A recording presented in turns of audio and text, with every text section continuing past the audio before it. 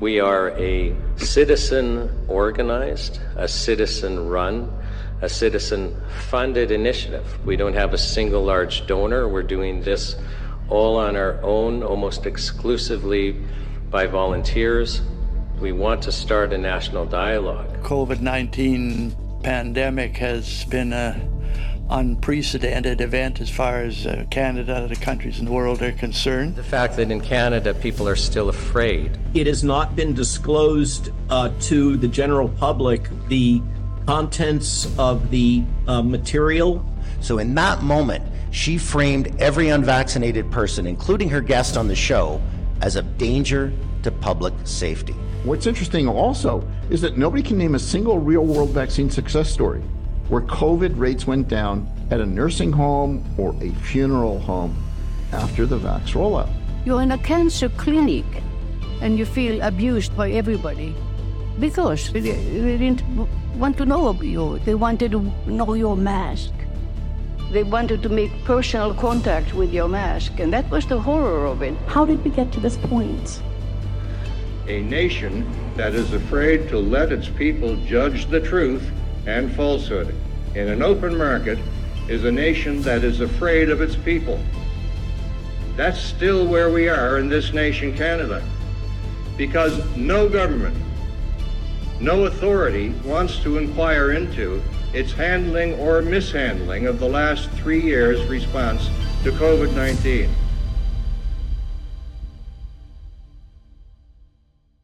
Welcome, everyone. Hi, Laura. Hi.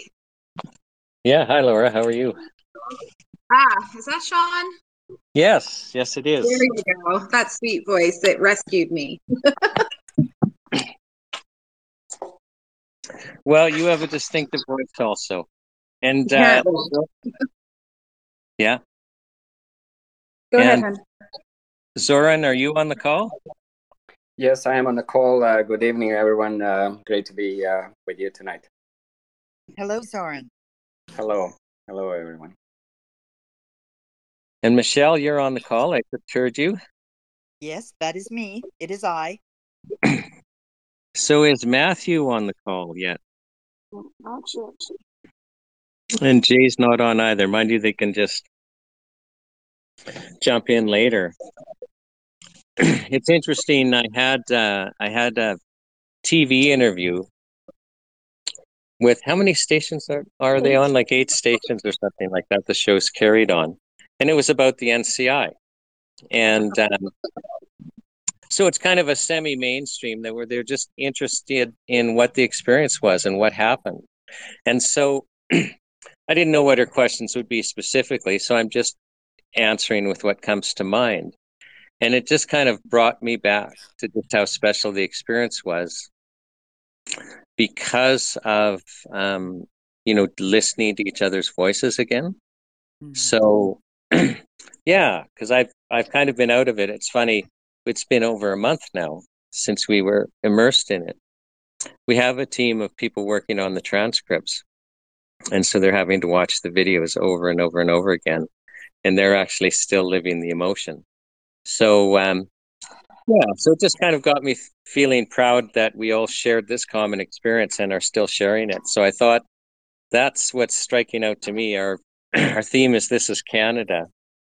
And I think we were all enjoying the videos people were posting on Twitter and the like of handing out flyers and printing off flyers at work and putting them out. So I'll just let anyone on chime in. And maybe, Zoran, though, if we can just kind of get your thoughts. Yeah, it from my perspective, it was a great experience and opportunity, and I'm grateful for that, for the session in Langley that I attended. And just that opportunity to, say your side of a story from I consider myself like a common person, Canadian, average one that had something to say. The other side of the sad story of the COVID, the pandemic response in Canada that affected so many negatively, yet they've been ignored and disregarded. So and it's just that we need to keep the momentum and just spread the truth and our side of a story and let the public know, and then we can determine what is the true public interest, to know the truth or to hide the truth. Yeah, well said. Michelle, do you have any comments on that?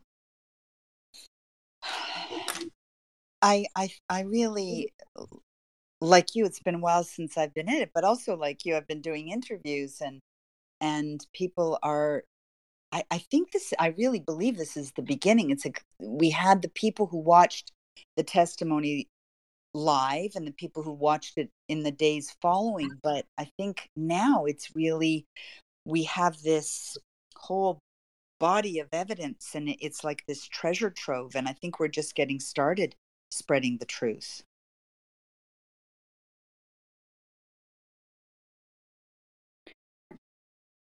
So, Laura, what was your experience like testifying?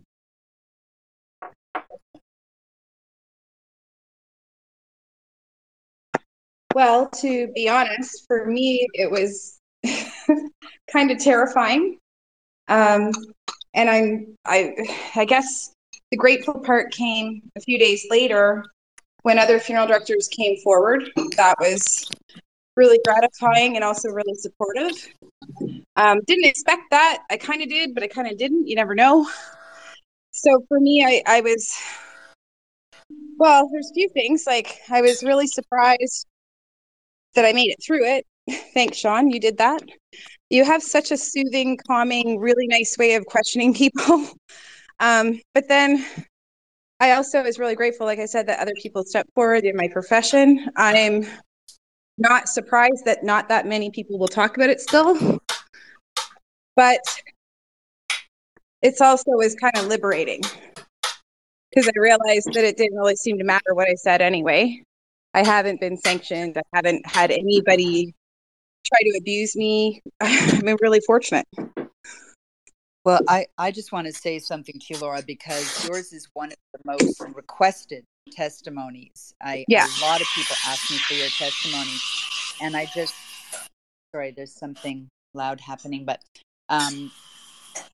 what I wanted to say is that, you know, it was so courageous of you to be the first, you know, to talk about the 5 risk plots. And that's the thing that people so want the evidence for. They want credible evidence for it. And so it did make a difference. Thankfully, it made a positive difference. Well, just ask, as a housekeeping thing, if everyone can mute themselves if they're not actually speaking, because we're getting like somebody running the tap or something. And then we're supposed to be retweeting these, right? Yeah. So please retweet them out and let's make this a really neat Twitter space. Matthew, you're on the call finally. Hi, Sean. Hi. Good to be here. Yeah, well, good to have you. We're able to segue into almost anything under the heading "This is Canada," but a discussion had started on just kind of what it was like to be a witness at the National Citizens Inquiry, and then your thoughts afterwards. Well, it really was a tremendous experience, and I'd been thinking about it nonstop for months before, and had discussed it with my older half brother when I was visiting in Calgary, and so for me it was a personally momentous kind of thing, and I was so glad that I was able to attend those 3 days in Langley. It was a pretty amazing experience. Even if you're doing your absolute best to attempt to sort of maintain an even keel, it's very hard not to weep at some of the stories that were shared there. And so I just incredibly appreciative of all the work that you've done to bring this together. Thanks. And it's interesting that everyone that attended, I mean, we all cried at the same time. And I don't think anyone anticipated that either, which that was part of the experience that was so interesting. I noticed that JJ Cooey is on as well. Oh, Jay, yeah, good to have you on. What you do a lot of speaking, and I think you had the coolest Zoom connection. I don't know, you had those special effects. And what was it like for you to testify at the National Citizens Inquiry?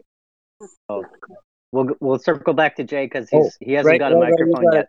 You got to call him up as a speaker, right? Yeah.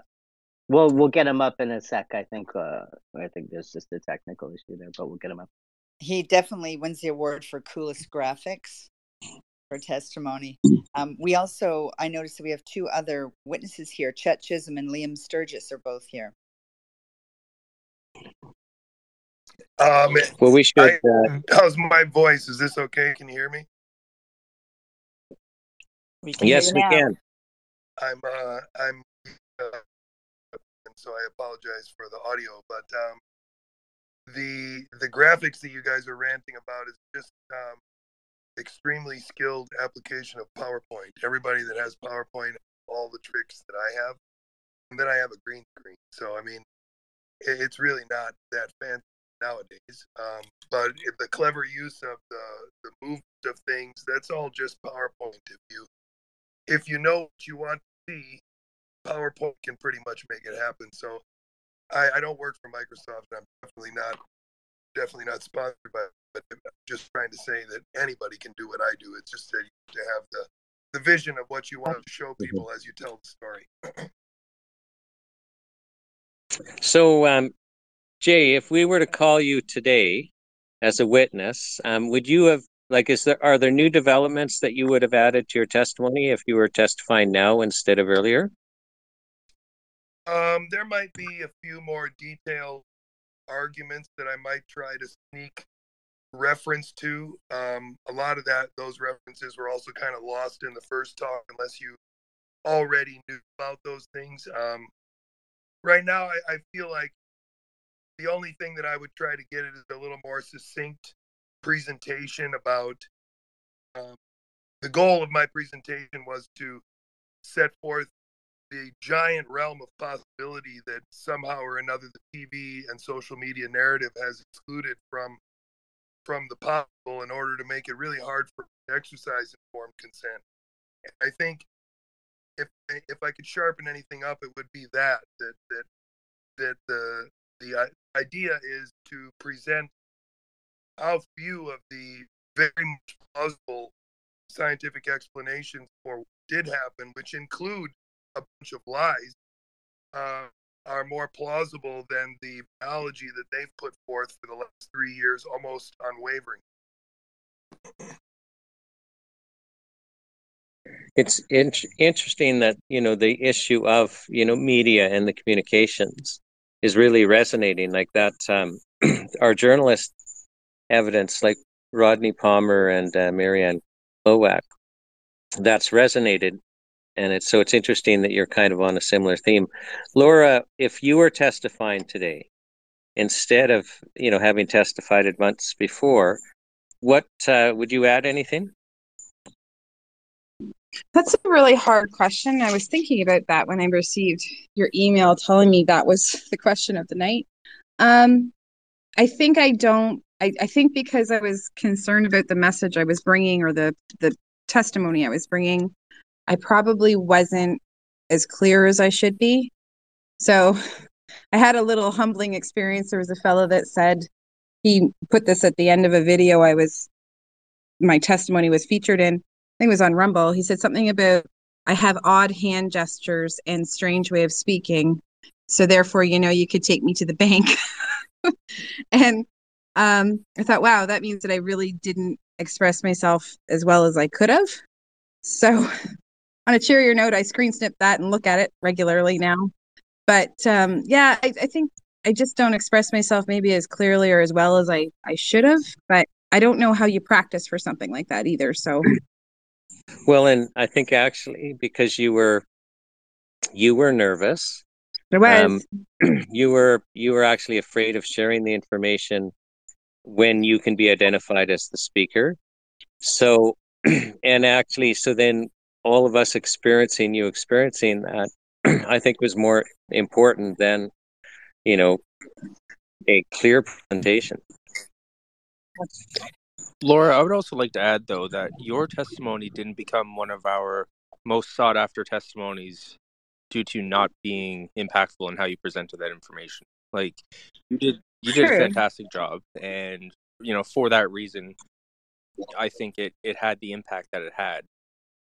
Right. And I think people are just going to look to nitpick in any way that they can, but I think it was fantastic. Yeah. I had one nitpicker, like one out of a million people, I swear, who said I say right too often. Yeah, and I think the fact that, they didn't know, but like I was sitting there absolutely terrified. My voice went hoarse. I thought I was going to be sick, to be honest. So I think it's because I was bringing the physical and other people were bringing like ideas and concepts and freedom. And then I was saying, but this is what's real, right? I mean, those other things are really important and real too. And I believe in all of those as well. But I was the one bringing this actual physical thing.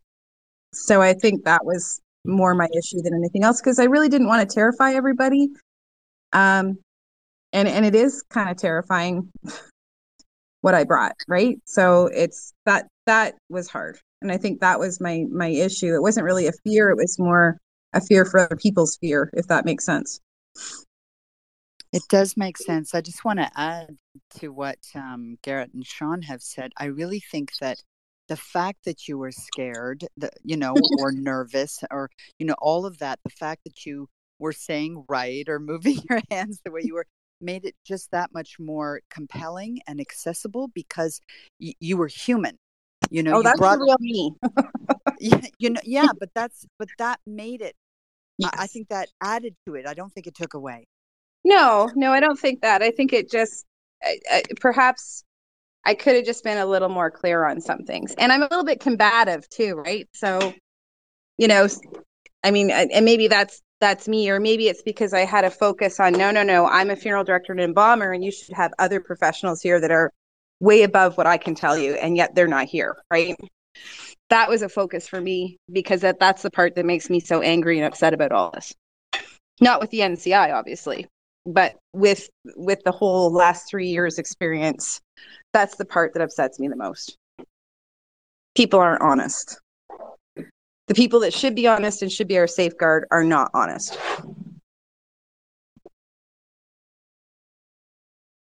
So, hey, Dawn, Laura, you had your hand up there. Yeah, thanks, John. I just wanted to, considering, Laura, we haven't heard you, talk much about, or I haven't heard you much since the hearings and since the testimony you gave. Can I just ask what your experience has been? Like, you went, I presume you went straight back to work, and you continued on. Can you tell us, what your experience has been since then? With all that same evidence, is the same thing still happening? Is it more? Is it less? Has it stopped? Is it still going? I'm in a really different place now in my life, so I'm still working. I'm actually currently at work, and I work a lot, not because of this, but simply because we're low on staff. I mean, the number of old dogs like me, so to speak. A lot of people didn't renew their licenses this year, and I got that from the horse's mouth. And I think they're probably burned out and not happy about COVID. A lot of people sold their businesses and retired, or a lot of people retired that weren't business owners. So you're going to lose managers there too. I think as far as embalming goes, I don't embalm as often as I used to, which is probably a good thing for me, because I started to, I just couldn't do it anymore. I can do everything else but that fairly comfortably. But it's more, I'm spending time with the public, and I'm hearing stories where people are just kind of baffled, right? And I'm hearing that once or twice a week now. So that's really hard to sit there and say, well, I'm hearing that story fairly routinely now, right? Laura, what are they baffled about? they're baffled about why the person that they're there to deal with has passed away. Right. So we still have young people that have died that just shouldn't be there. Well, I'm seeing people that all of a sudden maybe they were sick for a few months and then they're gone, right? And they haven't even maybe gone through all their testing or any treatment or, whatever it is that their medical doctors and professionals have been looking to treat them with or care for them. And the question comes to mind, do these doctors know what's going on and they're just kind of picking and choosing? I don't know. The question is there just too many of them and therefore they don't get treatment right away? I don't know. But it sort of feels that way. And I won't say that as like that's the gospel because I don't know. I don't work in the medical field. But I do know that I'm hearing that all the time now and in really strange ways. And like even some people are like, well, I've got 3 other friends with the same symptoms and nobody knows what's wrong. And I kind of go, okay. Like it's heartbreaking and it's horrible to watch and it's heart-wrenching. But at the same time, is it my responsibility to say these things to these people? No, because I'm going to get my hand slapped and just upset them more. So it's a really precarious place to be. It's challenging.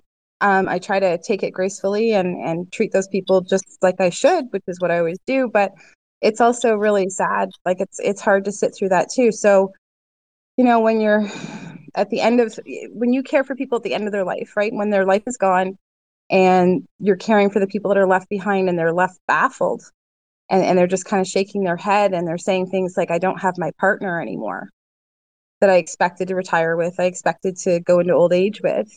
And I've had people saying that recently, like very recently, extremely recently today. But I've had that for weeks and weeks and weeks now. So that's really hard. And Does it seem, I'm go sorry. ahead. Yeah, Does it seem like, I think this is probably a common question. I know it's a question that I always ask myself all the time is, is the tide turning yet? Like, do we see? Oh. But keep in mind that I work in a low compliance area. So there's people in this area that know what I've done. It's really funny because I basically kind of went viral and international. And you know how I said at the beginning of my testimony, I'm the best kept secret in embalming? Well, I'm now the best kept secret in testifying. I came back to work. I've done a few interviews here and there, but mostly my whole life is consumed with working. So for me, I've just come back to work. I think about it every day. The NCI for me was probably the best outlet out there because I had been screaming for months and months and months, like, we got to stop this and there's something wrong. And well, I started screaming that by mid-April of 2020. So I was kind of early, I guess. But as far as what I was seeing, yeah, I was screaming it and no one was listening. They all just kind of rolled their eyes, kooky Laura, and yet I'm starting to feel like maybe I'm not so kooky, right? I have a question for you, Laura. Sure. I first of all, I can't imagine how difficult it is to know what you know and to see these people being baffled and knowing you can't really say anything. Is it something, and I really don't know your industry, but is it something when you find the clots, is that something you can or should share with people ethically? First rule of embalming: what happens between me, the deceased, and God stays between me and God and the deceased. First rule of embalming. I've had that rule my whole career. And the reason I've had that rule is it really my place to tell people what's going on with someone that's died, because medically I'm not trained. So I'm not legal to tell them. If I told them that, I would get my hand slapped and potentially lose my career. Okay, I got it. Thank you. Yeah, that's a rapid fire answer, isn't it? I have one final question, Laura, and then maybe we can give you a little bit of a break and let others kind of speak as well. Recently, there was an embalmer from Alabama, Richard Hirschman, who kind of went viral. He's here tonight. Yeah, he's here tonight. He didn't kind of go viral. He saved my life. Oh wow. Okay, so yeah, I guess my question was, had you reached out to him or have you been in contact? Absolutely. But I guess so. Yeah. Yeah, no, I talk to Richard fairly frequently. Actually, I mean, we're kind of text buddies. We've had a few phone calls. We email as a group. Yeah, no, Richard's testimony when he first came out on the Jane Ruby show was at the lowest part of my life, and I was ready to end it. So his testimony, I believe it was was it January of 20, Richard will confirm this. I think it was January of 2021. No, 2022, sorry. By seeing that, he saved my life. So I absolutely adore Richard, and not because he saved my life, although thank you, Richard. It has more to do with he changed my perspective on things so that I didn't feel like the whole population was going to crash and I was going to be one of the last ones left, because that was what I didn't want to go through. I don't want to go through a mass exodus, and that's what I was seeing right every day. So yeah, Richard Hirschman saved my life. God bless you, Richard. And he's here, so you could put him on. You could find him. He's under Richard Hirschman.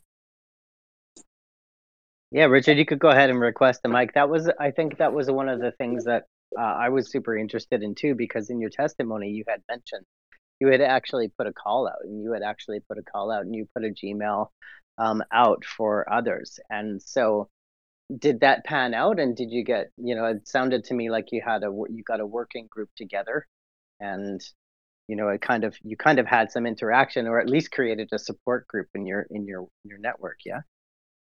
Actually, in real that's kind of a funny situation. That email, I wasn't really sure who would respond on the email, and I expected, to get trolls or haters. I got none. Instead, what I got was some absolutely horrible stories from just average people, or maybe there were some medical people there. I also got requests from around the world for more information from sciencey kind of people. Some pretty interesting people, like some really good background. But what I didn't get was funeral directors. I already had that kind of working group relationship with a handful of funeral directors, and Richard is definitely one of them. But no, funeral directors did not reach out at all, actually. So it was more people that really needed to express themselves, and I guess felt that I was a good ear or a sounding board, or I don't know. But yeah, I responded to every single one of them. That took a long time. Still does. I check it still, and I'm still getting responses from people that hadn't seen my testimony before and have just recently seen it. So that's ongoing. But it's not funeral directors that are reaching out at all. None, actually. I suspect you may be encountering more of that in the future. As the videos, what's happening is the video testimonies are in post-production right now. And so final versions of all the videos will end up going up on Rumble, as well as all of the NCI website. And, with the intent that they're rewatched and rebroadcast. And because your testimony is so vivid and so physical, that goes a long way, does it not? Well, I think I also found that this is kind of funny. People were sending me links to copies of my testimony, and some people had chopped it up into sections and then put a header or a title of what the topic was that I was talking about in like a 5-minute segment or a 3-minute segment or whatever. So that was kind of interesting. And then apparently, I think my video was also bootlegged and translated into other languages, because I found it by accident a few times. And then every now and then my friend pops up and says, "You're famous again on TikTok." And I'm like, where? I don't know. I don't see those things, but every now and then someone sends me a link. I still haven't figured out how to work TikTok, or Twitter for that matter. But yeah, that's I think it's going to be like a slow roll again. Like it'll just keep looping. Maybe. I don't know. Seems that way. It's kind of strange. It'll continue to live on. It will take on its life. And that was one of the interesting things that Sean had mentioned before, how everyone was, making new creations out of the content that has already been created, right, Sean? Yes. Hi, Laura. This is Teresa. Hi, Teresa. Hi. So are you seeing an acceleration of people that are dying, that are younger? Like, are you still I can say that. Oh, sorry, hun. Yeah, no, sorry. Are you still seeing like what really resonates in my mind is when you talked about the Band-Aid still being on the person's arm. Like, are there other weird things that are still occurring right now, but just different? So I'm seeing things that, and Richard may want to concur or not concur on this, but we've talked about it a little bit. And I'm on the occasions that I'm embalming, which are pretty rare. I am seeing an escalation of something, if you're an embalmer, called a short circuit. And basically that means that the circulatory system is just gone. Like it won't last through the embalming. And I'm seeing that routinely. And it just means we embalm differently and it takes a lot more time. I'm seeing,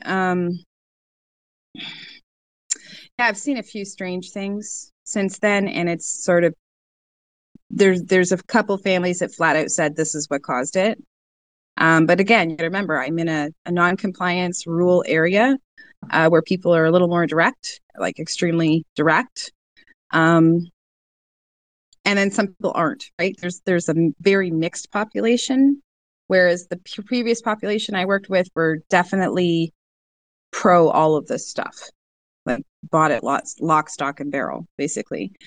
Here where I am now, that's not close at all. So it's really divided. You can't really see the division where I'm working. Like when you go down the street, everybody is nice enough, but you can definitely see it. Like they write it on their vehicles, so they hang it up in their yards. It's very obvious who's who, if that makes sense to you. Laura, could you describe what a short circuit is? Explain that. It's kind of graphic, but I can. So if the circulatory system is having issues, right, it's going to malfunction because it's weak. So if it's going to malfunction, it's probably going to malfunction somewhere close to the heart or in the body cavity, like where your organs are. So if it short circuits, what happens is the embalming fluid starts to leak out in a large amount of way into the body cavity, and you're not getting embalming fluid anywhere because it's literally, you're pumping it in and it's leaking out inside the body. So what happens is you don't get an embalming and you end up with a bit of a mess. And so what you have to do is change your plan for the embalming and do something called a multi-point, which means instead of embalming from one part of the body, so during my testimony, I talked about embalming from the carotid artery on the right side, which is just above the heart and in between the head and the heart, right? So instead, what you would do is raise a whole bunch of vessels, like each arm, each leg, the other carotid as well on the other side. And then what you're trying to do is have the embalming complete and finished without having to use the circulatory system portion that's broken, which like I said, is generally in your body cavity. So it's a lot more work and it's a lot trickier, and it requires, I mean, if you really want to be thorough, it would also require other versions of embalming as well that don't use the embalming machine. So they're a lot more time consuming and tricky, and their effectiveness is based on your technique, so to speak. And so is that a typical thing that you would see in a particular demographic, like a senior, or? Yeah, so if you're thinking about the population that I care for now, we're looking at a 50-50 uptake, right? Well, I would say there's a 50-50 opportunity for that to happen. Whereas it wasn't like that before. So my last question would be, are we seeing the events from your testimony? Is any of that subsiding overall? Yes and no, because you can't prove it, right? Okay, I'm just going to give you a real good example. My own mother died yesterday morning. Oh my. No, it's fine. I'm okay. No, it's fine. That's not what I'm talking about. But, you think about me, and I'm the one that stood up and said, hey, this is no good, right? And her story is kind of classic of what we're seeing. So we're seeing things like people are finding out that they have like a big disease, like cancer, right?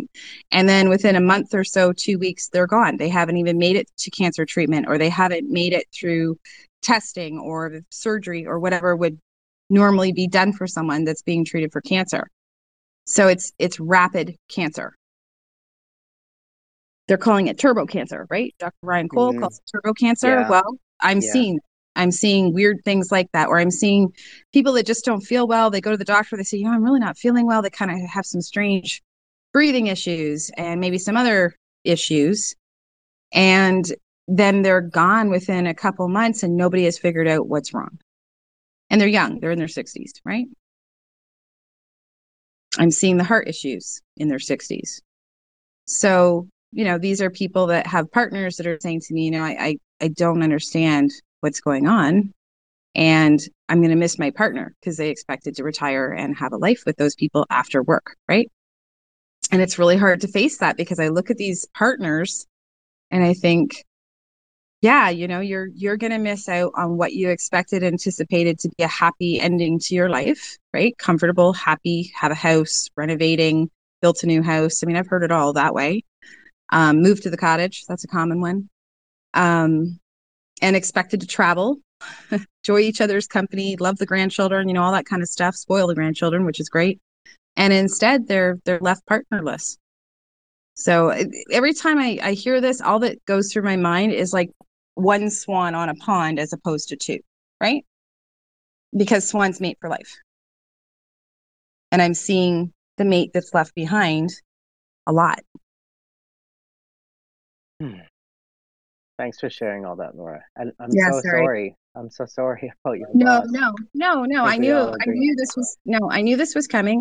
You know, in my family, I knew this was coming. I knew that the potential was there. I've known for a good 3 years, and it just happened to happen, right? So I'm okay. I think because I told myself like 2.5 years ago when I started to really see problems, 2.5, no, wait, sorry, 1.5 to 2 years ago, when I first saw like the first big problem, right? The real obvious one, I said to myself and I internalized it, get used to it. Because if you I can't see death every day and not say get used to it so that I can tolerate it, so I can get through it and help people. So that's my own, I think that's my own defense or my own self-protection. So I'm okay. That makes sense. Yeah, You have to. you've had to adapt, haven't you? Yep. Yeah. Yep. So I guess I'm just going to consider myself more of a witness at this point. Aptly named. So what is the future then for you? So what's next for you? How will you go forward now? I think I think I could look towards there's some really great programs out there for grief recovery, and I think there's going to be a heavy need for that. So that's a possible outlet. I am a certified funeral celebrant. I took the course for that many years ago. That's something that may be more of a focus for people. It really just depends on what happens. And we don't know what's going to happen. I don't know what's going to happen. I know we have an escalation of death right now, but that doesn't mean that that's going to continue. I can't prove that. You know, I don't know. Right. I always think of like a business plan, worst case scenario, best case scenario, what likely will happen in between. Right. And I'm trying to hope for like best case scenario. And I've been sending that out to the universe for a long time now. So best case scenario, right? Can we have that one? So we'll see what happens. But I know that I have skills that, you know, may be needed that are associated with death and death care. We'll see what happens.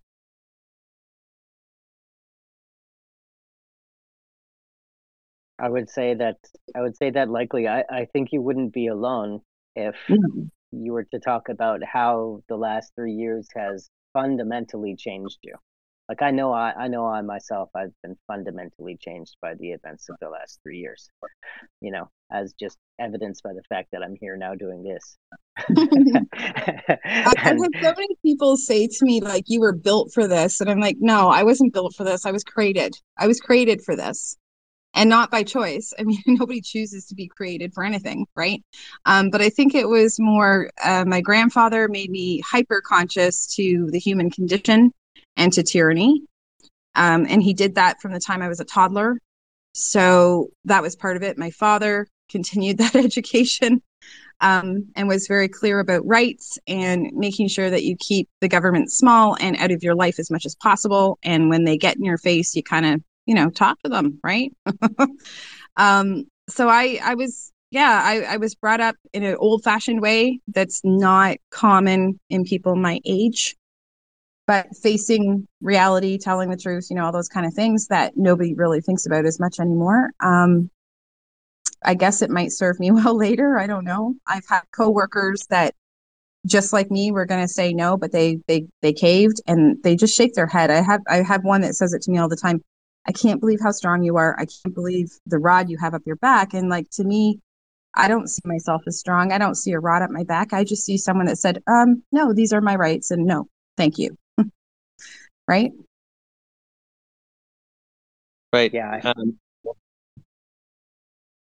Sorry, Don. I was just gonna see if we could get Zorban involved in the conversation, and was going to ask him kind of how he thinks Canada has changed. We've got Laura kind of speaking about not really people waking up yet, and not a whole lot of change. And I'm just wondering what you're seeing. Right. I'll maybe add to the conversation and for everyone to kind of discuss is the amount of fear that was surrounding all the people and people around me, and I'm speaking from the observational and a personal experience. And when I say fear, it's mostly from the people from the professional side, including the my family doctor. I know the question was, what would I say if I had an opportunity, or what can I add to my testimony? I didn't have the opportunity to say what happened with our family doctor, and maybe just to lean on JJ's about the informed consent, because both my wife and I, as I mentioned in my testimony, recovered from Delta variant, and we even before that we had serious reservation about the mRNA vaccine and the technology, and knowing that there is no long-term studies about the impacts of the vaccination. But when we recovered from COVID, we tried, and I tried to get the opinion from my family doctor about the a need for additional vaccination, and the simple question: why would I have to use a technology that would generate more antibodies into something that I already responded to? And obviously, I created some antibodies through that. And after many different attempts to and sharing actually on with my family doctor the information about different studies that I've seen that question the necessity of vaccinating people who recovered from COVID. I couldn't get a response, but I was persistent, and that was through months of between September of 2021 and the December of 2021, and then all of a sudden in January, just before I'm going to be put on leave without pay by my employer and by denying the exemption request, I got a phone call from my family doctor, and it wasn't a long conversation. It was just a couple of minutes where he said, I'm sorry, Zoran, I cannot help you, and if I try to put anything, I am putting my license in a danger, and I may lose my job.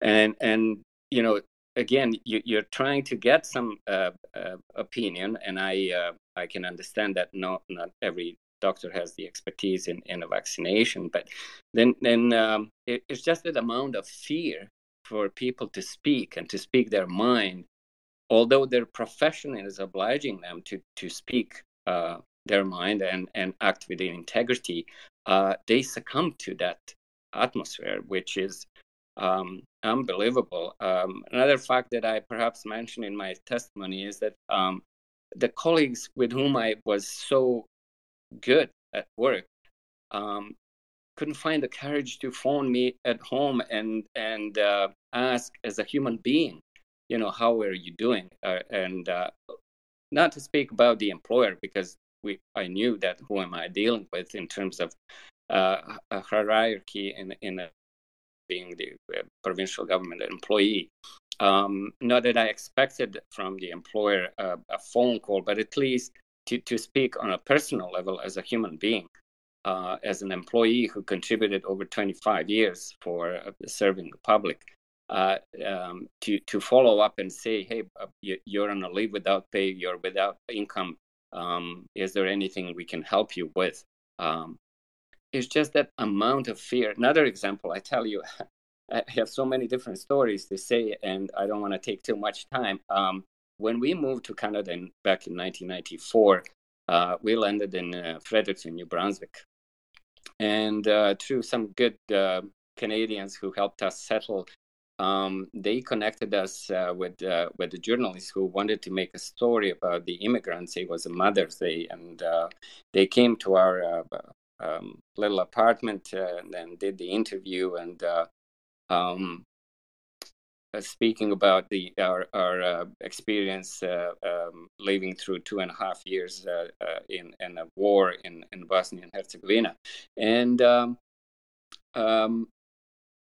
when I was placed on leave without pay and looking at the Freedom Convoy and everything what was going on in Canada, I tried to contact the newspaper in Fredericton, Daily Gleaner, and try to find a journalist perhaps who made that kind of a story to begin with, and I offered them if they're willing to do the follow-up interview and ask me what do I think about the life in Canada and my experience 25 years later, or 26. And there was no response. But I was persistent again and asked, if I get someone from a Daily Gleaner, and the journalist actually responded and asked me what would I like to speak about, and I kind of outlined different things, and I said what happened to us, and I've never heard back. So that aspect of a fear and exploiting that fear to wedge Canadians, and that is something that I'm pretty sure, in times to come, psychologists will write books about what happened to Canada and Canadians. So That's a really Yeah, good I'll take. stop there. I would follow that up, Michelle, but go ahead. No, it's just, yeah, I would have too. It's a great idea to follow up what, especially given what parallels do you see in your experience in Bosnia Herzegovina and currently in Canada? Well, one thing that I shared with many around me is the fact that actually Bosnia and Herzegovina was the first country in Europe where a single one lawyer took upon himself to, the moment he heard one of the ministers sharing the idea of introducing vaccine passports, challenge that idea preemptively, and challenge with by submitting at the Supreme Court of Bosnia and Herzegovina constitutionality of such decision, and whether you're surprised or not, Constitutional Court that consists of the not only the Bosnia and Herzegovina lawyers, but also the 3 international lawyers who are appointed by, because as you know, the Bosnia and Herzegovina is under protectorate at the moment, and it's not a free country. Those lawyers made a ruling that the any vaccine pass or mandate would be unconstitutional. And I have to say, despite of all the difficulties and rebuilding that country and rebuilding the trust between the three nations and three major religions in there, they're united in one thing: is that they can recognize when the government is trying to exploit and implement some form of a tyranny and use it for the sinister way, regardless of on which side you are. And to me, that's a story that didn't get too much attention in Europe or in the media. But as far as I know, that was the first case in the world. Wow. And from that perspective, Zoran, what year did you come to Canada? I came to Canada in 1994, and the destruction of the former Yugoslavia started in 1991, gradually from the war in Slovenia, then in Croatia, and then eventually came to Bosnia and Herzegovina in 1992 or so. And so how did you see Canada back then, before you came? And then how do you see it now, and what's the contrast? Yeah. Quite frankly, I didn't know much about Canada other than it's a large country and vast land and lots of forests. And myself being in the forestry and with a forestry background, that was one of the options. But when I wanted to distance myself from the war, I didn't want to stay in Europe because I know that would be close to home. And the options were to apply for a visa in Australia. It wasn't as appealing, so Canada was the country too. And I couldn't say much about the values other than that Canada was well respected at the time in the world, and peacekeepers and neutrality and that sort of thing. And when I moved first to Canada in Fredericton, well, they asked me, where would I like to, after several unsuccessful attempts to obtain a visa. I got called to for the conversation in the embassy, and we did. And I told them that I have no family here in Canada, and wherever they send me, just don't send me in a big city. I want to work in the forestry and continue with my profession. So one of the first things when we landed in New Brunswick, actually within first couple of weeks, they gave me the Charter of Rights and Freedom. And in reading that document, and I said, wow, what a country I came to, where the human rights and the rights of citizens are respected and enshrined in the Constitution. To be so disappointed after all that piece of a paper is more or less worthless now, that you're trying to argue, but the government has the ultimate, whatever the section 1 is, and overwrite all these rights for not a right reason. I can understand for the right reason, but I definitely can't see that pandemic it was right reason to do so. And they grossly overreach that. And yet there are people who are in a power and not in a power who are trying to defend that overreach, which despite of the ample of evidence that they overstep. So that's the greatest disappointed, to be honest with you, that after years of enjoying that overall the law, order, and good governance, to be subject of such a oppressive and I call it systemic oppression. When someone puts you on a leave without pay and deprive you of the ability to earn for a living, and then you seek the social assistance and they turn you down by not giving you the employment insurance and the insurance that you paid into over 2 decades. There's no better word but than to say that that's a systemic oppression. And to have the human rights commissioners not to voice their concerns, at least, attorney generals who are there to uphold the rule of law. We've seen, many good examples in United States. At least they have the diversity, and their attorney generals are involved in the court cases. What's the role of the attorney general? If someone can explain it in Canada, it's I can chime in real quick if you want. Yeah, and I was going to just add that Canada is becoming more of a country, not a rule of law, but a rule by law. And that's the biggest concern for me. And honestly, there is a limit for me. I'm still, Bosnian citizens, and I cannot endure to be treated as a second-class citizen in a country here. But I'm determined to fight and continue this fight because Canada deserves the Canada that I know of. That's what I want to. I have a daughter who is 30 years old, and she lives in Vancouver, and I don't want her to live in a Canada that we are creating now. I'm struck by so many things that you've said. Rule of law versus rule by law. That's a really powerful distinction. Also, the systemic oppression that you talked about. My experience has been from the convoy to the NCI that there's so many people who came from countries with systemic oppression who saw things before the rest of us.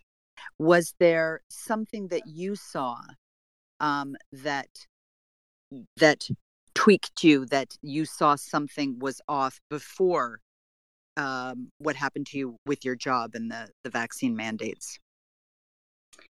And I cannot give a specific example, but I could have seen that in generally, you observe on the face of the people, you've seen the homelessness, you've seen all these different things that are surrounding you, and you cannot be immune with what you see. But I can't give you in terms of the rule of law versus rule by law is.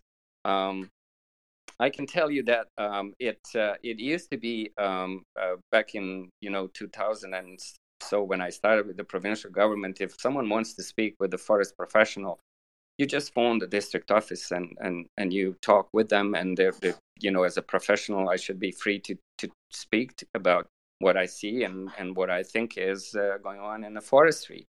And then the Liberals came back in, to my recollection, it was maybe in 2002 or 3. They won election in British Columbia here, and the thing started to change and to change for the worse. And they first they slashed the public service, but that's not the point. The point was that you were not able, as a member of the public, to phone the office anymore. You have to go through a centralized system and put your questions forward in Victoria somewhere, and put your questions in written questions, and then it will take some time for the government to find some professional, perhaps not exactly the same that they were asking for, perhaps, and provide the answers. So to me, that was a total control, and that was the first sign that we're getting into a form of a society where you're not going to be able to freely speak, regardless whether you're ordinary citizens or you're a professional. And as I said in the introduction, as a member of a professional association, we have a duty. We owe that to the public to speak the truth when we see it, regardless of what the employer perhaps may ask from you. And one thing that I would say throughout this, like with pandemic, it definitely I could have seen that the easiest to manipulate people is if you instill the fear, and that was experienced from going into that civil war in Bosnia and Herzegovina too, that all sides would exploit that kind of fear in terms of what's going to happen and what will transpire. That eventually did transpire. Is the fact that in the communication and going into a pandemic, there was that tremendous amount of trying to not to speak truth, but intelligent people can read between the lines, and if you don't rely only on the mass media, you can find the information if you want. I think that's the point. But when I put the exemption request, I outlined so many different concerns with the policy, with the coercive nature of that policy, in terms of, because if you don't have to convince someone if the product is good. Usually people will experience themselves and fine. But when I've seen the stories on a radio, even here they reported in the Kamloops, in one of the local bars, they put once after they instituted the vaccine pass, all the patrons and visitors have been vaccinated, and every single one got infected. Some were, super spreader or what, and all of them have been vaccinated, and they got vaccine pass. So that questions the intelligence about the effectiveness of the vaccine. Let live for a moment the safety aspect of the vaccine, but the effectiveness. Everyone knew it's not effective, and yet employer wants to compel you to get something that is not effective. That to me, again, it's a testament. But point that I wanted to say is that the employer in all of the responses, they remind those who did not agree with the policy is that we need to maintain the respect and professionalism in our workplace, but that we owe the duty and that we committed to the provincial government by signing the oath that we will put the public interest ahead of our personal interest. And that was to me like, the threshold. Like, what is that personal interest that I'm putting forward? And what is that public interest that they want me to compromise my bodily integrity? Because that for me, that was the red line. The principles of decision making on my body taken by the government, I just couldn't accept that, and that was the red line. Yeah, I think that was a line for many people. When you said that, Canada, that you're fighting and Canada's worth fighting for, and what is it, given that our topic is This is Canada, that can kind of cut both ways, but what is it you see is required, or how are you fighting? What do you think is needed in order to create the Canada that we want? Right. Well, there are two avenues for the fight. We know that the preferred one is through the institutions and through a parliament, through elections, but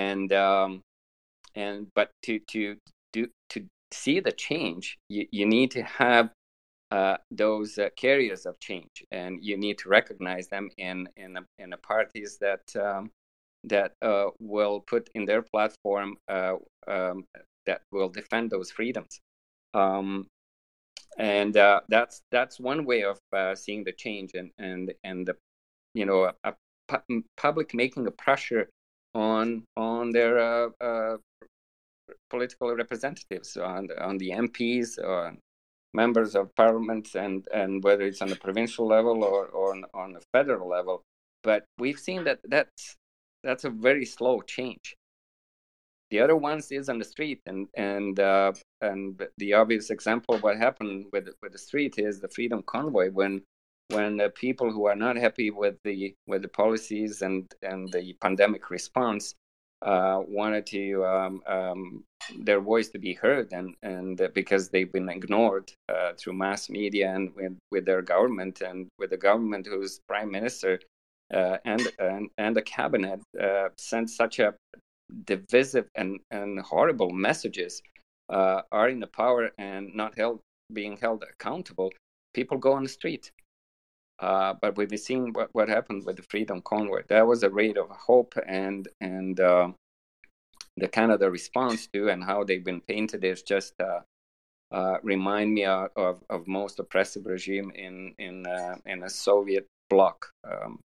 I know Yugoslavia was somewhat a buffer between East and West, and we enjoyed to a degree some freedoms that we were envy of the Soviet bloc countries when it comes to the personal freedoms. But we still were living under one-party system, but it was better than on a Soviet bloc. So I don't know. I wish I have that magic answer. It will take some time.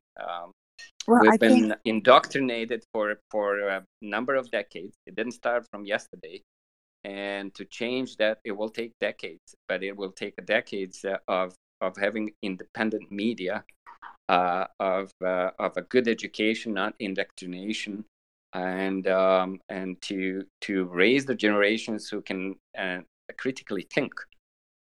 Not to disrespect the younger generations, but there is such an absence. Not only young generations who are carriers of the change and should be, but we don't see them. They rally them about the climate change, unfortunately. But the impotence of the intelligentsia and academics, it's just staggering. It's mind blowing for me. It's you bring up a couple of great points. So first, about taking to the streets, I think that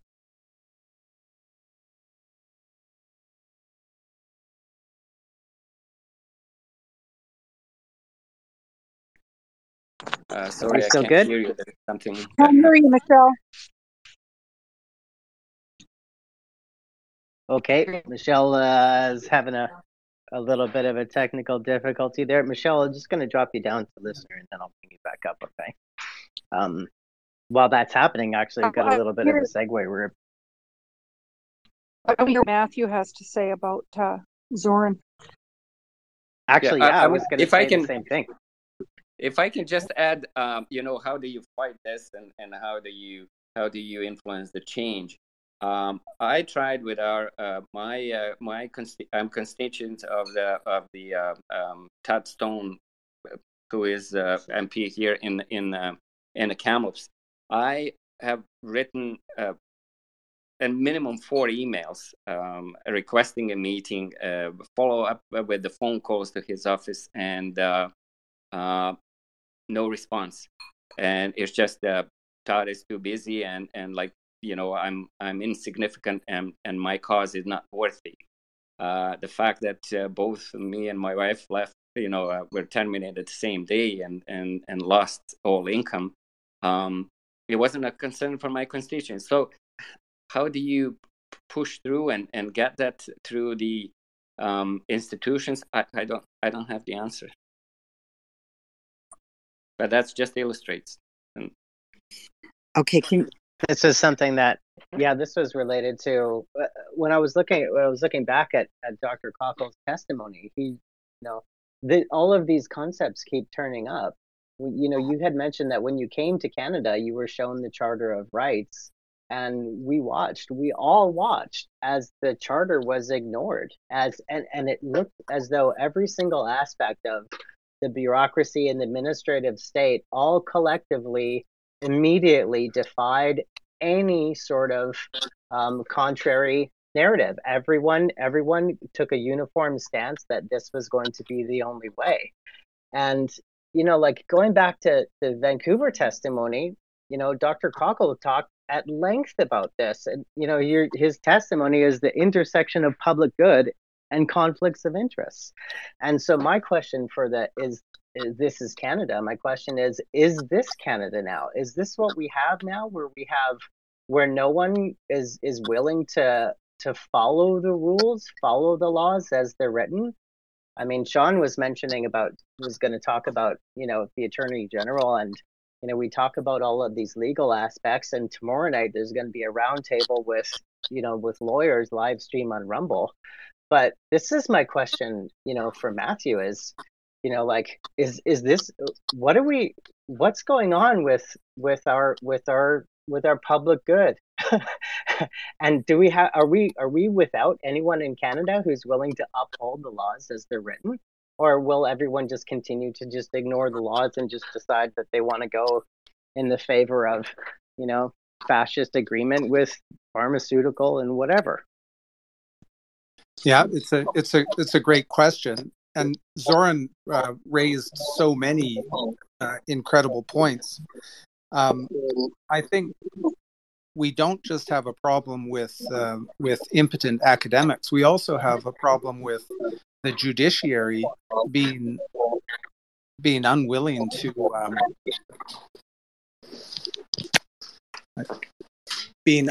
to actually take a stand on issues that they know are wrong.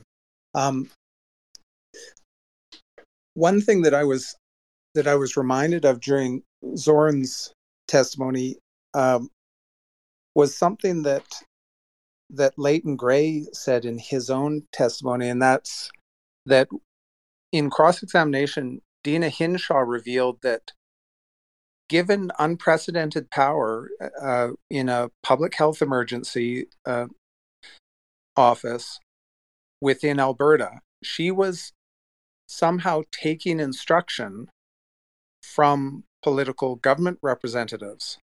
But one thing that seems clear in this is that the provincial governments are taking instruction from elsewhere. We don't, in BC, we've got the Health Professions and Occupations Act. It doesn't look like something that's been prepared on the ground. It looks like something that's been drawn up at a global level and then fed down the food chain through the provincial government.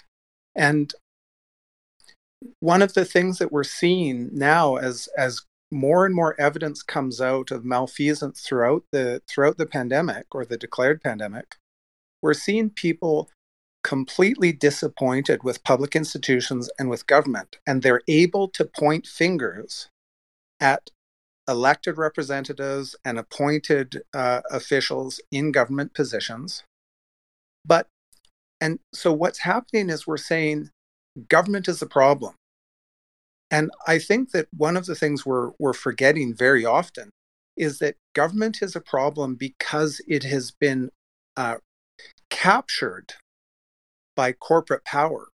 And so very often there's a move to sort of get rid of things like even public health. People are calling out for a parallel private health system in BC. But if you're BlackRock or Vanguard, it's going to be a lot easier to swallow up some private health institution than it is going to be to deal with questions of legal sovereignty and with this whole idea that, well, the government is to blame. This is true, but they've been leveraged by corporate elements. And I think that the people who are designing the strategy that we're dealing with, they're playing a long game, and they're not just they're able to play on many sides. So if, as a result of the pushback from advocacy groups, if they're able to make a case that private healthcare would be better, they'll go with that. They'll be behind that. And I think that one of the things that all of us, even though we might have specialties where we're looking at one particular problem, we have to remember things that people like Klaus Schwab say when they say things like, we're dealing with polycrises. Well, they're creating polycrises and they're waging a war on the people that their main objective is control. And what's in the way is the rule of the people, which is democracy.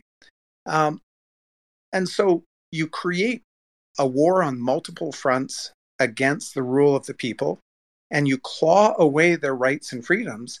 And if you're really successful, you can get them fighting amongst themselves and asking for each other's rights to be further limited.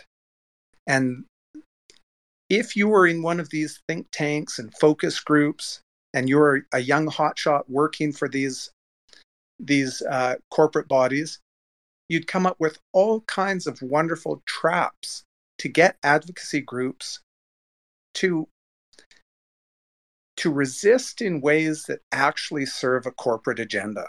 And I think that maybe Dr. Cooey can speak to this, because he's someone who has looked at the possibility that there are layers and layers of deception at work.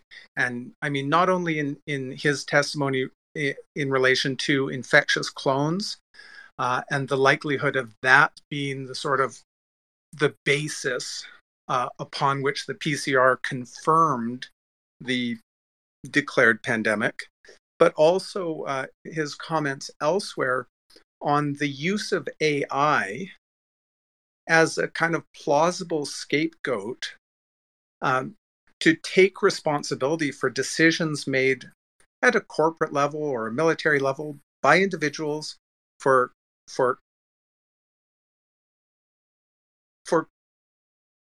reasons we might guess at.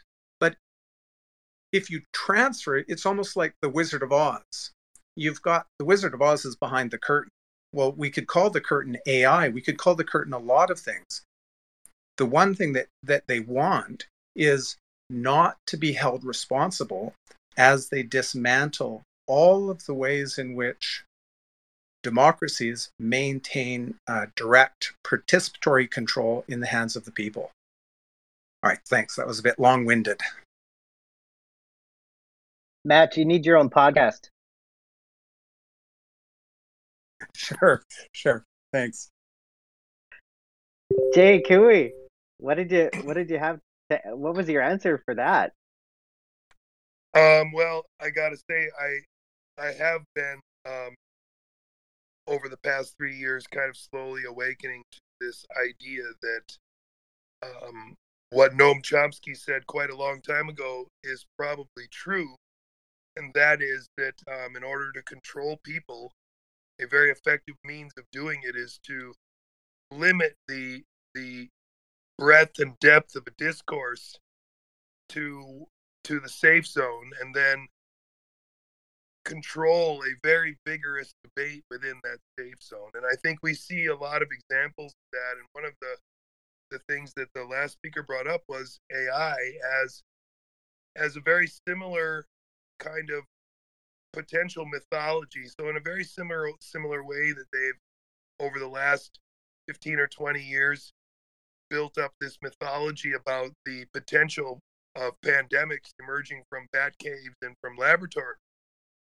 They've also, quite frankly, been building up this mythology about an eventuality that AI will come to take over and launch nuclear missiles to get rid of all of the humans and take over the world, a lot like Terminator. And it shouldn't be dismissed that as many movies as there were about pandemic zombie viruses, there were also as many movies about computers taking over the world, probably starting with the movie War Games back in the 80s. And in that movie, the computer figures out that it can't win a nuclear war by playing millions of games of tic-tac-toe against itself. And I think what they've done here with AI is created a scenario, especially within the secret meetings of governments around the world. These models are capable of making useful predictions about the future. They can make useful predictions about pandemic potential and the fact that our models say that there's 1.7 million viruses poised to emerge in the next 10 years. That's one of the things that EcoHealth Alliance said with their models. They made models about how many millions of people were going to die if we didn't lock down. And they've made predictive models about how AI is eventually going to become, and perhaps it's already, out of our control. And this kind of exaggeration can be seen really across the board, and we have to become acutely aware that although maybe many people in government and the bureaucracies of government aren't aware of these exaggerations, it has gotten to the stage now where the exaggerations have become dangerous to our sovereignty. And it's no longer just people making some extra profit or insider trading that doesn't really hurt that many people. We're talking about actually the Western civilization as we understand it being fundamentally inverted. And we've really got to wake up to this fact quickly, because they're going to keep on bluffing and keep on offering us safety and convenience as long as we keep taking it based on their scary stories. Over. It's a very interesting concept, Jay. And, going back to Noam Chomsky, I know he spoke a lot about manufactured consent and especially how that relates to the media. And I think we have seen over the past 3 years that in full force, going forward. And like you said, with the predictive modeling and AI, I definitely think that we are experiencing the outcomes and the results of what manufactured consent looks like. I'm curious from both Ray and Matthew, your thoughts on institutions. I want to go back to something Zoran said, but also you're talking about Noam Chomsky, and who completely bought into the narrative, who was for separating the unvaccinated, despite manufactured consent, or maybe because of, I don't know. But in the film Plandemic 3, The Great Awakening, the theory is that because so many intelligent, educated people bought into the mainstream narrative, that it's because because people who have spent a lot of time in institutions have been more indoctrinated than other people. I'd like to know your thoughts on that.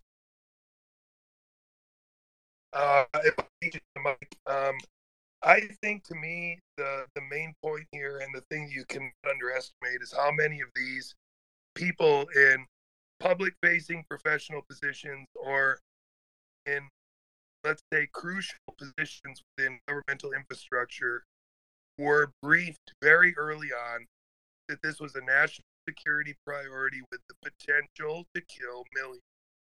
And at that stage, there's very few people who are going to risk their professional career when they are in a privileged meeting before anybody else hears about it. They're being told things that they're told one thing, and then you can't tell everybody at home this. We're going to tell you guys this stuff, but we want you to give this other message to the people at home because it's that dangerous. These people were coerced and psychologically abused in a way that we shouldn't really underestimate. We're talking about entire movie sets, all the producers in Hollywood deciding that they were just basically not going to have anybody on set that wasn't vaccinated except for themselves. We had businesses making these decisions. We had professional teams making these decisions, and they were all forced or coerced into doing it under the pretense that we don't know for sure how bad this is going to be. And we don't, sitting here on this Twitter space, we don't know how aggressive they were. We don't know what language they used. We don't know, for example, if they didn't say, we don't know if the Chinese are going to release many viruses. Maybe this is the first one. Maybe there's many coming. They told any story they wanted to behind the scenes, and then told them, but you can't tell anybody this. And I am almost certain that, unlike any other kind of governmental operation with any sort of precedence in the past, they pulled out all, and I mean all, of the stops here, in terms of pressure, in terms of lying, in terms of worst case scenarios. They did everything they could to make sure that once this steam train started out of the station, it wasn't going to stop. So that's a really compelling answer, and that makes a lot of sense. I'm curious then, at some point, was it that they were so indoctrinated into that, so fearful that they couldn't pull out of it? So I guess my question is, I get how people could have been pulled in the beginning, but at what point do you question your decisions, question what you've been told, question, when things stop making sense? Why didn't they? Yeah. I can give you just an anecdotal example that you're not going to be able to confirm, but I can only tell you that I would swear on the lives of my children that this is true. Number one, I have an ex-girlfriend who, as far as I can tell, took the shot to be on a set for a Star Trek series and died of brain cancer about 6 to 9 months later. It was so fast. It pretty much just, obviously it destroyed her family, but the way that she went and how fast it was just awful. And I know from other people who also have several connections with people in Hollywood for whatever reason that work there as various not important jobs. And they all have reported the same thing, that either on the set they were working on in late 2020, that's before public release, or soon after in 2021, there were doctors on set. I have several testimonies of doctors bringing the vaccine to private Christmas parties in Hollywood and offering it to everyone at the party. Now, we're at a stage now where you can assume that they went to most newscast sets and offered them the best dose of Moderna, the government dose, the government purity, the government batch. And now that we know what we know from Denmark, seems to have confirmed this stuff that was already reported almost a year ago by a guy named Partikoper with This Is Your Batch or whatever that website was. We kind of already guessed this a long time ago. If you have a product that you're pretty sure is going to be dangerous, one of the ways to make it look less dangerous would be to juice the doses and make some of the doses hot and other the doses placebo. There's lots of different ways they could have done this, and the government might not know. Some of the people in government might know. They might have used different strategies with different parts of the government. We have no idea. All I know is that the objective wasn't to get the purest product, the safest product, the most tested product in the arms that needed it. There was a very different plan, and I think all of us are very, very, very familiar with what that plan was. It was to get as many shots and many arms as possible with as little resistance as possible. And quite frankly, I think if we were to be able to get into one of these secret meetings, we would find out that the target was missed pretty drastically, and they're pretty disappointed. But what is it that those people who bought into all of this, those people who you said were coerced and manipulated and were put in a state of fear and told that this is, this horrible life-threatening thing, at some point, why did they not shift their position?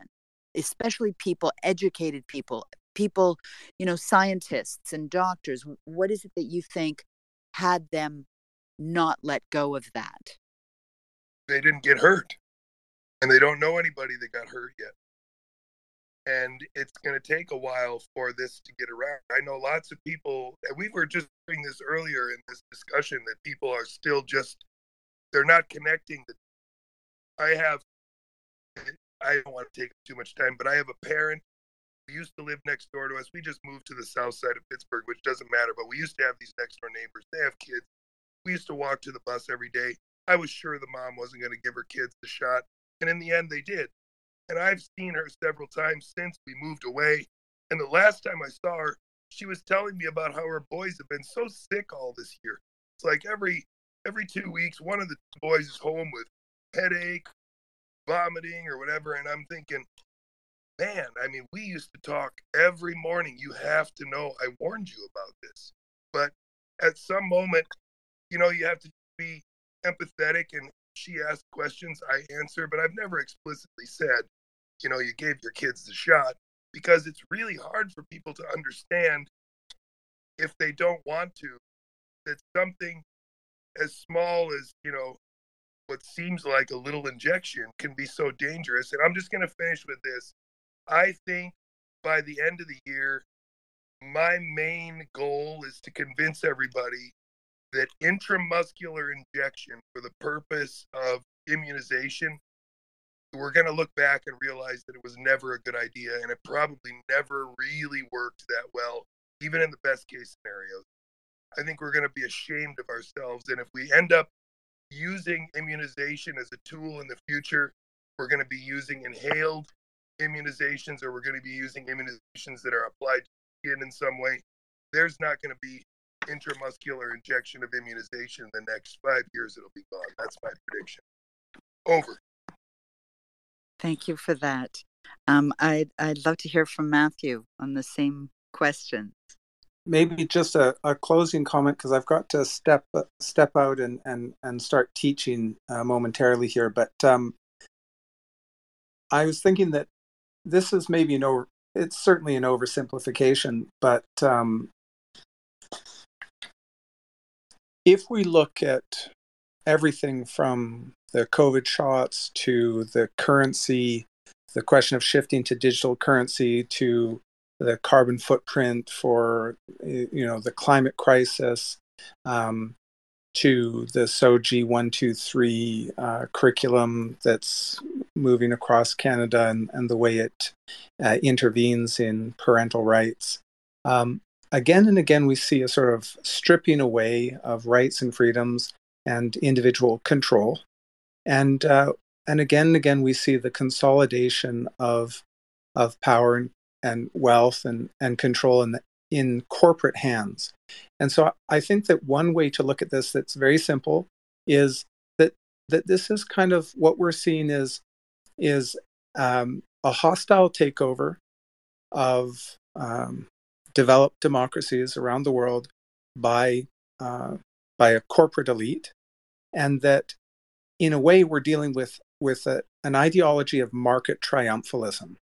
Now, for the market triumphalist, the market triumphalist isn't particularly concerned about achieving anything like equality of social outcome. It doesn't matter whether the poor part of the population has access to healthcare or good education. They're going to lead with the market, and they want the market to be as Darwinian as possible.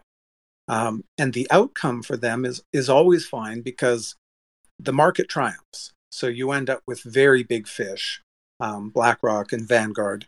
And so you might say, well, this is fine because what public-private partnerships have shown us is that the private sector does everything better than the public sector. But that's not actually true.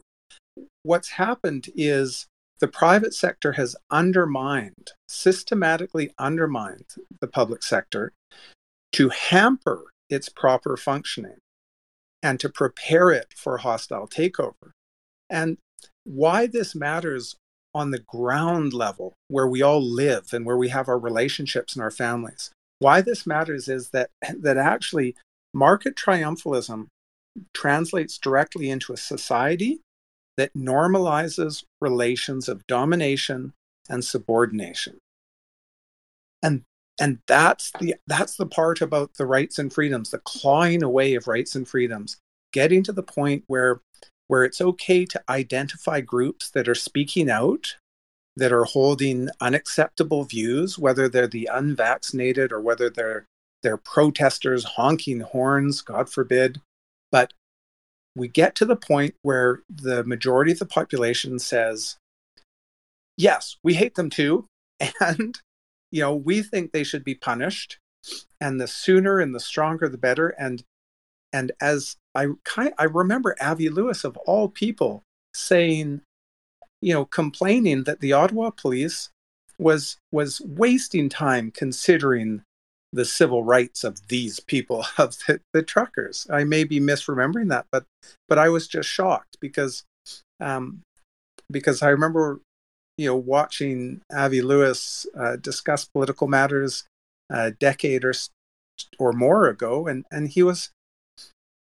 he seemed like a compassionate and sharp mind. Anyway, that's what I want to say, that this market triumphalism, that's the main problem.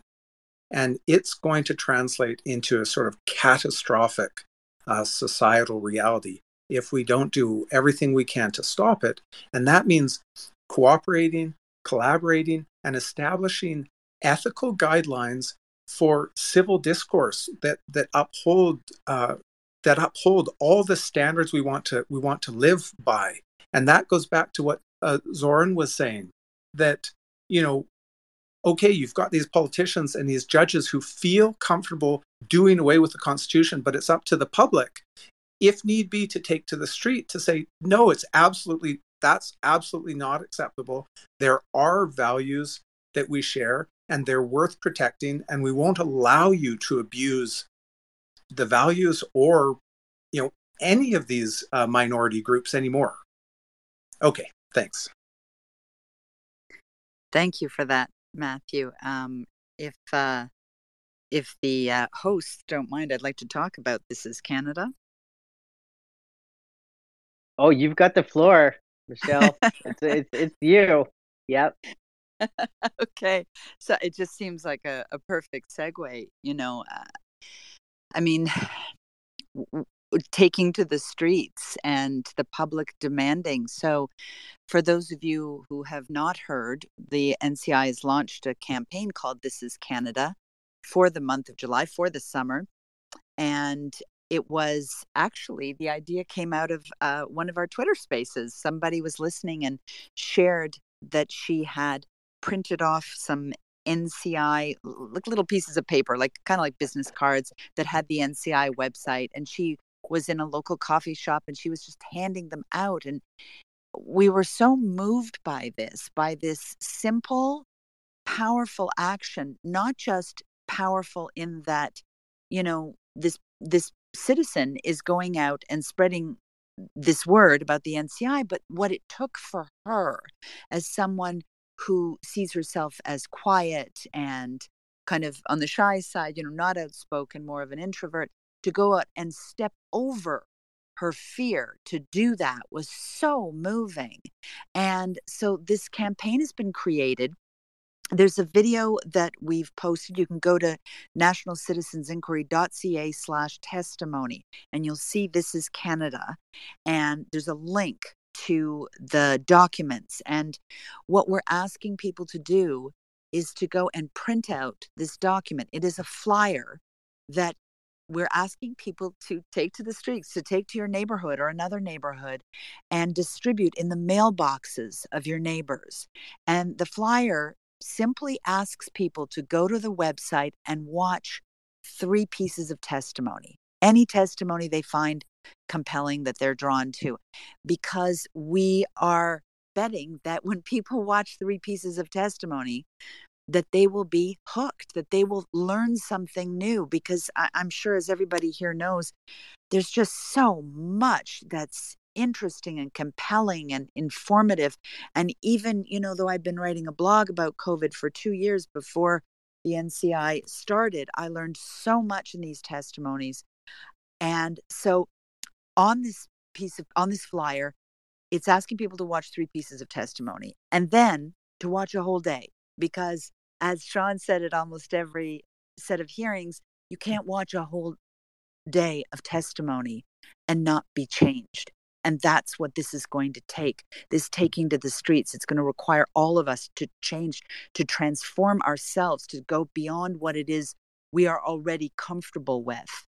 So we're asking people to print out 156 copies, and there are 2 to a page versions if you want to do that, for Canada's 156th birthday.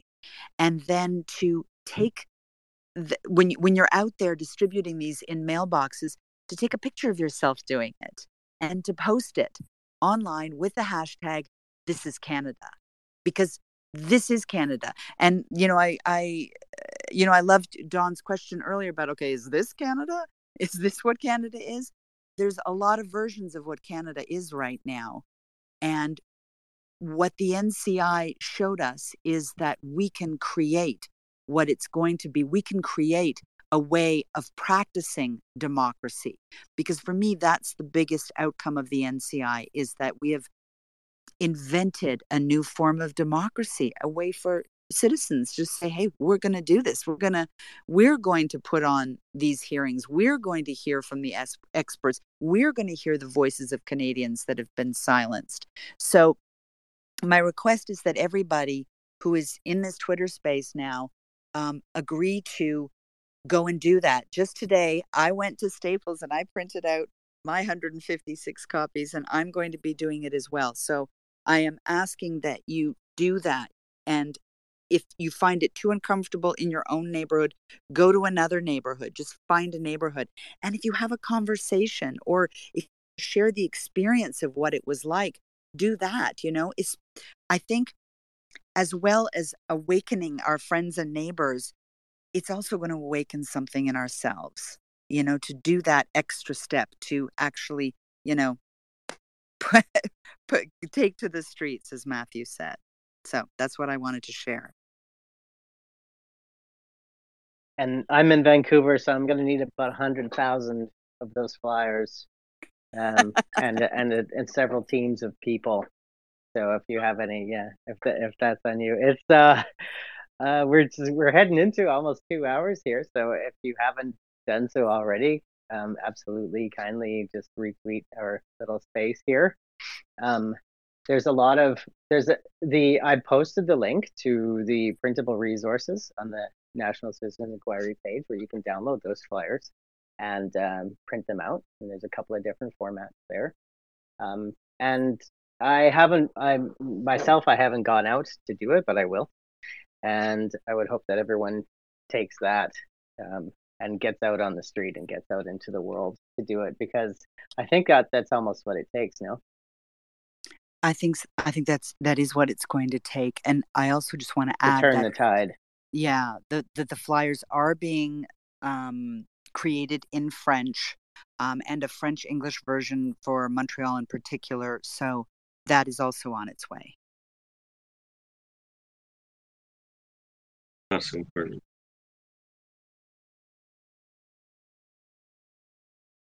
I also noticed. Sorry, yeah, is sorry. Chess... We wanted to mention that Chess is down there. Is Chess somewhere? Where's Chess?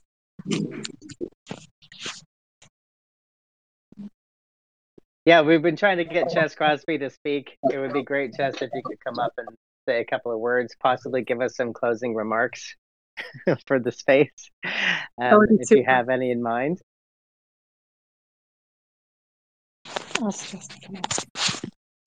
Yeah, so Dawn, can you tell Chess, does he have to do anything to do that? Can you hear me? There we go. We can, Chess. No, I've listened with the greatest of interest to all the people offering their insights.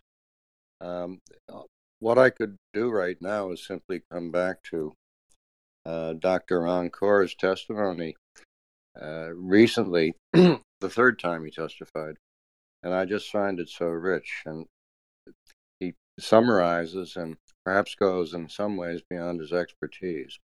But he's the most radical witness we've heard from. And the starting point for him is there was no viral pandemic. That's the most basic insight that we could all absorb. This was all a con job from the very beginning. The most incredible con job that the world has seen or experienced. And I just want to thank everyone who's spoken for giving their own experience of that, whether expert or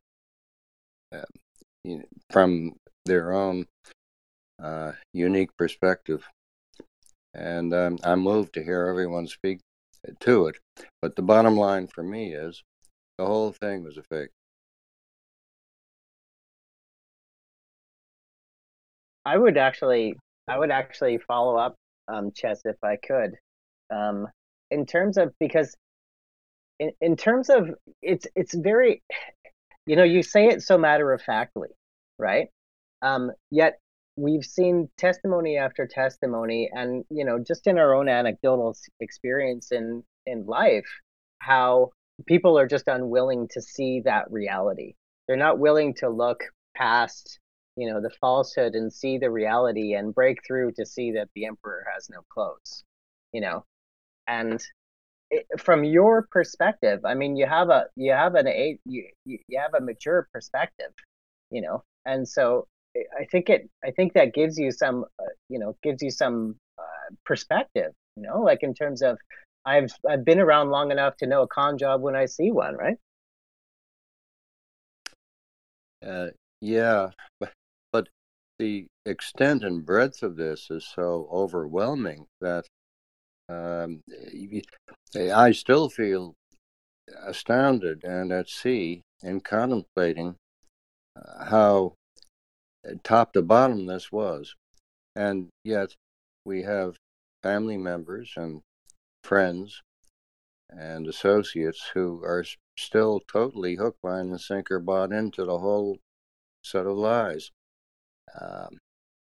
I don't know if anything quite like this has ever happened in the history of the world. I'd like to add to that if it's okay. When I started screaming, "It's not real," which didn't take me long, I had the gut feeling from day one because it felt like an ad rollout, right? Which always tells me that they're trying to get you to think a certain way. But whether the virus existed or not, because there's all this chit chat about Wuhan and where it came from and everything else, I think the part that I was screaming about is it's not real was the reaction they were asking us to have. And from that perspective, yeah, I think this is the biggest snow job that's ever happened, ever. And specifically on Western nations, that's something to consider as well. Well, they haven't had the weapons to unleash the psychological warfare that they've unleashed until comparatively recently. And they did so in such a coordinated way that it took most of the population over, including learned professions, and we're still trying to recover from that. The bright light on the horizon is that I think a lot of people, despite the fact there are still people who are believers in the whole pandemic narrative, there are many, many who aren't. I don't know if that's the majority yet, but it's a very strong, substantial number of people. And if and when they unleash something similar again, they're not going to buy into it. So that's the good news. And the work of the National Citizens Inquiry has helped to cement that skepticism. Yeah, I think it's maybe not so much skepticism, although it should be, but it's reality, right? Like a reality check. Like, why did you think that way? Why did you make your neighbors feel this way? Why did you consider that? Why did you do that? Right? And there's a lot of people that are kind of eating crow on that. They're staying silent, but there's obvious signs that people are not proud of themselves. And maybe, as horrible as that is to say, it's sort of a general feeling of guilt amongst the population. But they're not going to admit it yet. And that's, that could be 20 years down the road. That could be generations from now. It could be never. It could just sort of become common knowledge and everybody nods and smiles and carries on. Or there could be a moment where the dam breaks and, the pendulum shifts very substantially in the other direction. That can happen as well. I'm keeping an eye on the court system because there's a few interesting cases that have come up, and there's been interesting cases throughout the last 3 years. But the court system is kind of maybe turning their head the other way and looking at the other side a little bit more than they were, and there's a few big ones coming up. So depending on outcome of those, maybe it'll give people courage to go after these little bureaucracies that have caused these problems in their lives. And maybe it will give people courage to speak up and say, yeah, you know what, that's correct. Those people are right and they should have gone through court and they should have been, exonerated for whatever behaviors were so bad, or they should be compensated for whatever was done to them because of this. And I think that's kind of a really interesting, it's like 5 years down the road, maybe, but because our courts take so long. But in a general sense, maybe we'll see something restored there. I don't know.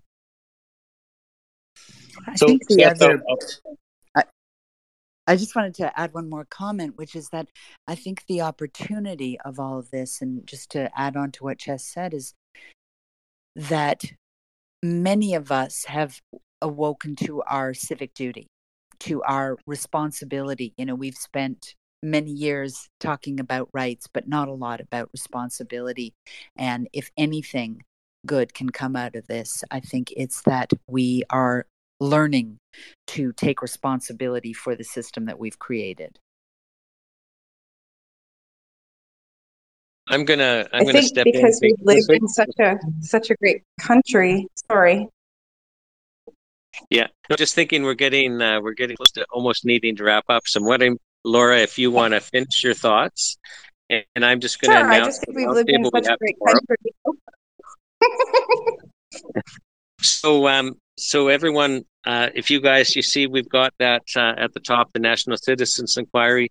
We've got a roundtable tomorrow. We've got a bunch of Lois Bruce Party, James Kitchen, Leighton Gray, myself.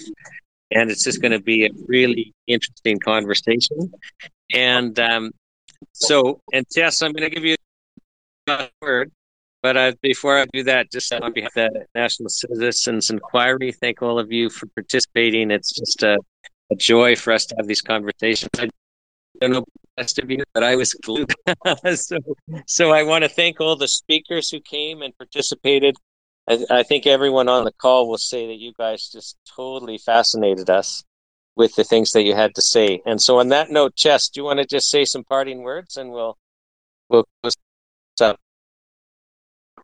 Well, thank you, Sean. I just want to say that these kinds of spaces and the opportunity given to people to share their experiences and to be part of a community of truth is the most valuable thing we've been able to accomplish. Well said. So we'll sign off. So Dawn, I'll just pass it over to you.